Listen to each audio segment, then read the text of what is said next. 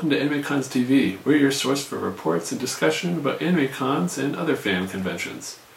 Every so often we take a break from our regular episodes and talk about recent convention news and also respond to some of your comments and questions. So let's get right to the news.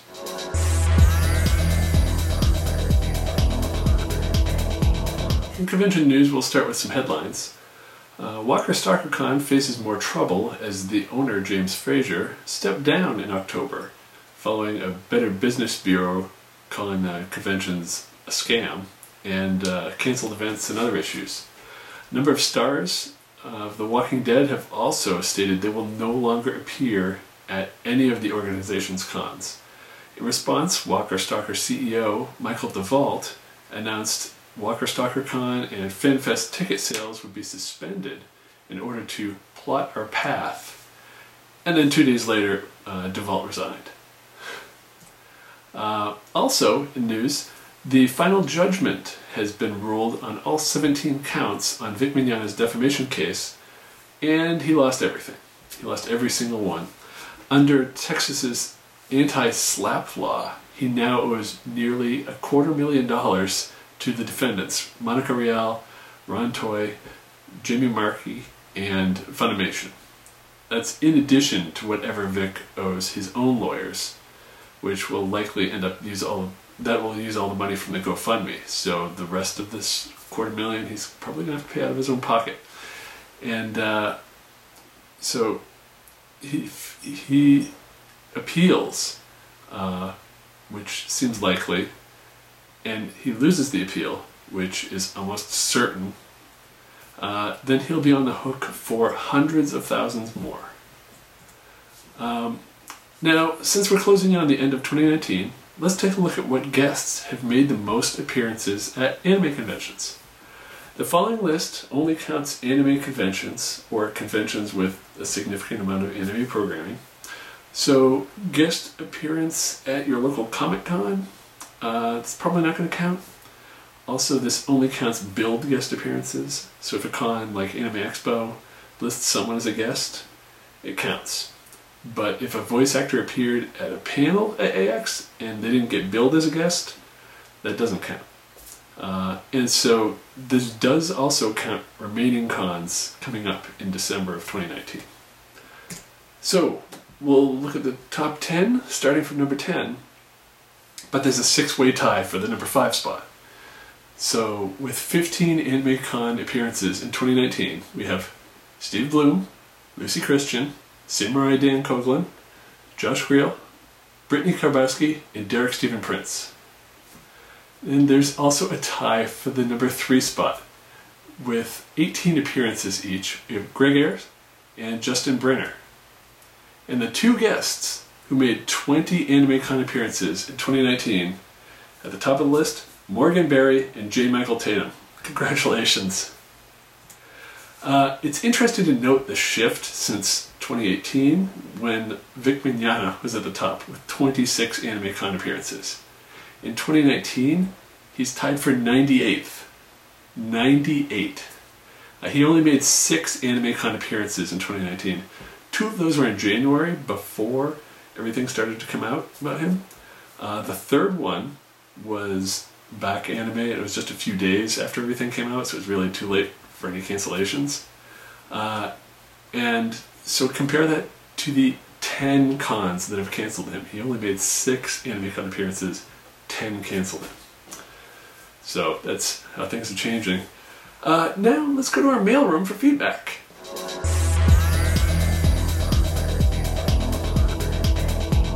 We got an email from James, who writes, "Hello to you all at AnimeCons TV. It's been a while, and I meant to send you guys a letter back in the summer, but I didn't know when your feedback episodes would be. Anyways, I loved the con report that Doug did on Anime NYC. It was informative and specific about what was good and how the con can improve itself. I also loved Doug's interview with Toru Furuya, and I hope that you guys will have more interviews with people in the anime industry, both Japan and the US. I really liked Patrick's video on how a Q&A at a convention can better for the fans and panelists. Some of it seemed to carry over into Doug's report on Anime NYC and the Q&A with Yoshiyuki Tomino. I liked how Sketch and Shiva described DragonCon as Mardi Gras for nerds, and that's exactly how it feels. When I go next time, I want to do at least one party or rave in one of the host hotels. DragonCon is so big that you really need to pick what you want to do.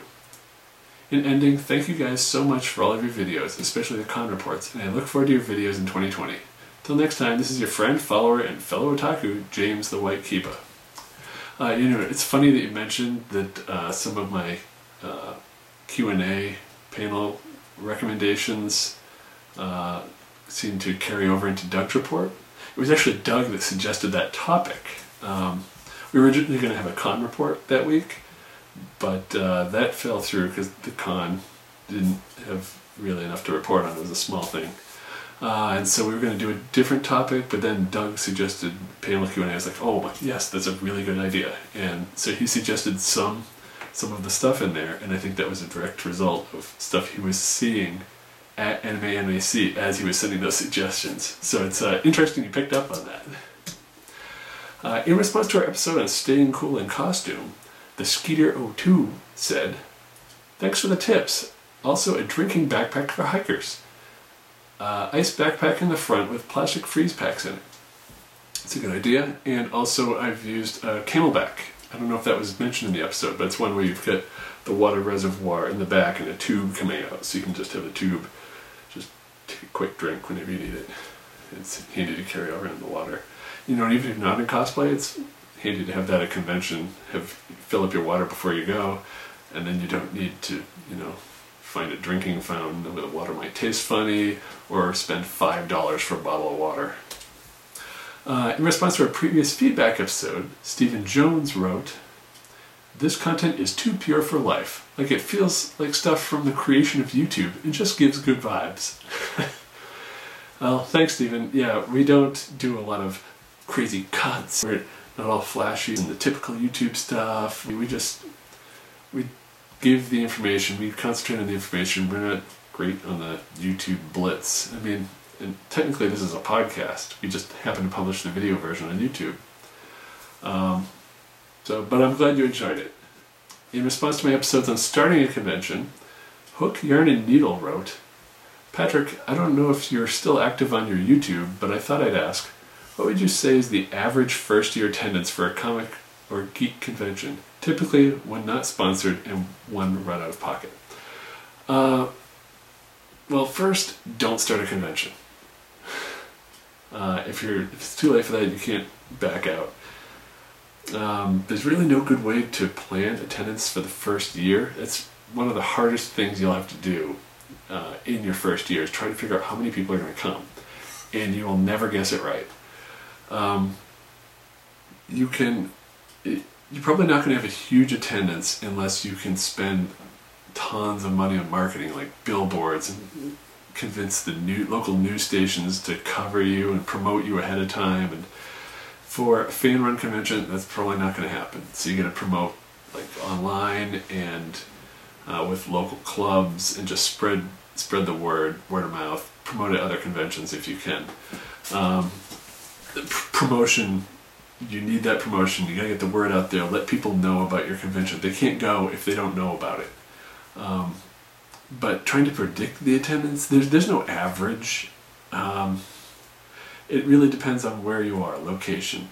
If you're in a place that doesn't have a lot of conventions within a reasonable driving distance, and there's a lot of people in that area that would be interested, like say you're in the middle of Wyoming, well, there's not a lot of conventions around, but there's also not a lot of people around.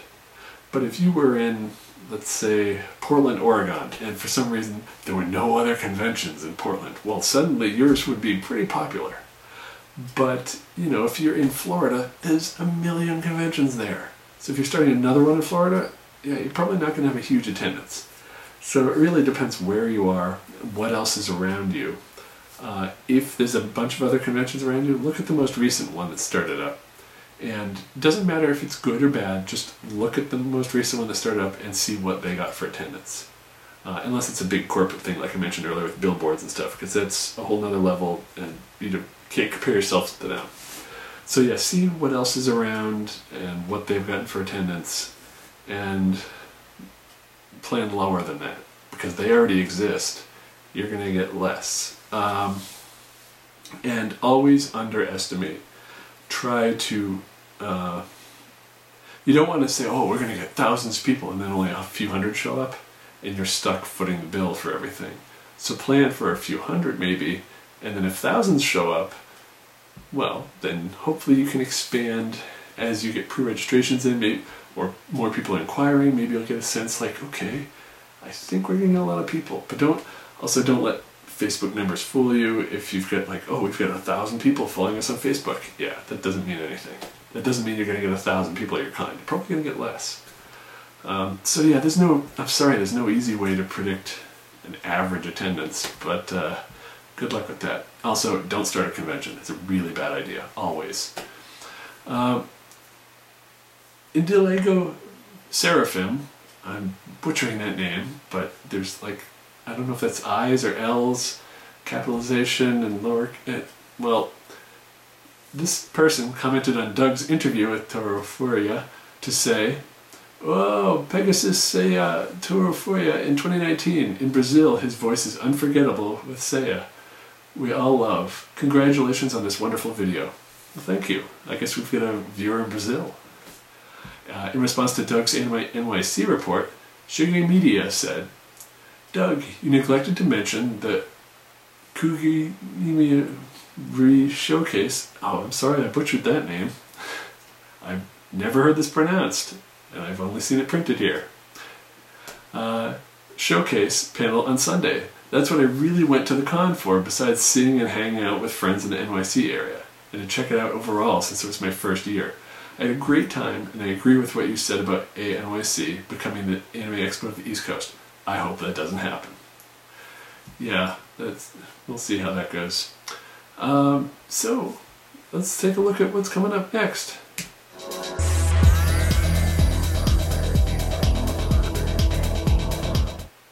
Coming up on AnimeCons TV, next week we look back on our 2019 predictions and make some new predictions for 2020. By the time we review those next year, hindsight will be 2020. Also, prediction in our 2020 prediction review, I'm probably going to make that same joke again, that hindsight is 2020. Yeah, that's my prediction. On December 16th, we'll have our Best of 2019 episode. And finally, on December 23rd, we'll do our annual year in review episode to close out the year. And if you have questions or comments, send them in, and they might make it into the next feedback episode. Please don't bother correcting my pronunciation. I'm sorry.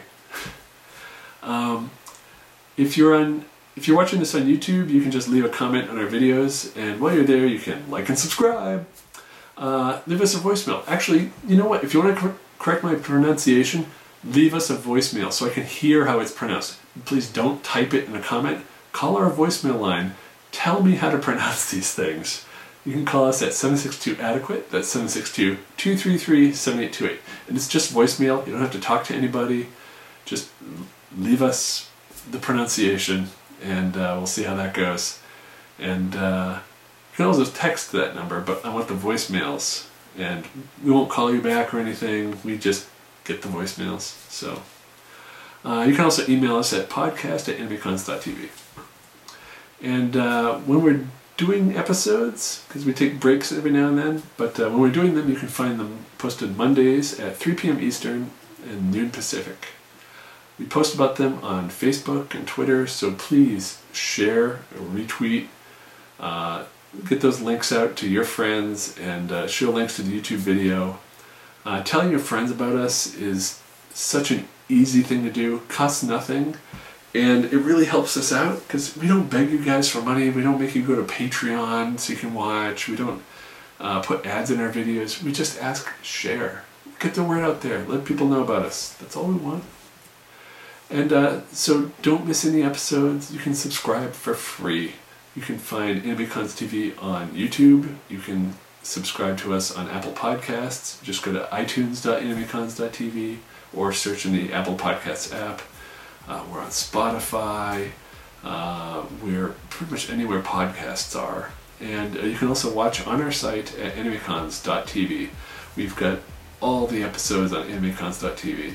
And so you can find everything there. Our podcast feed only has the latest 100 episodes because I had to cut that back. It was getting really big because we had hundreds of episodes in there. It was taking too long to load. So 100 episodes. It's a good number. If you want to see all of them, just go to our site, animecons.tv. And if you want to follow me, you can find me on Twitter. I'm at pdelahanty, and I post about weird stuff. Sometimes my son, Star Wars, and anime conventions. But yeah, I don't post too much, so I'm not going to flood you with things. So give me a follow, and we'll see you next week with our year in review. Oh no, our predictions. Our predictions episodes next week. See you then.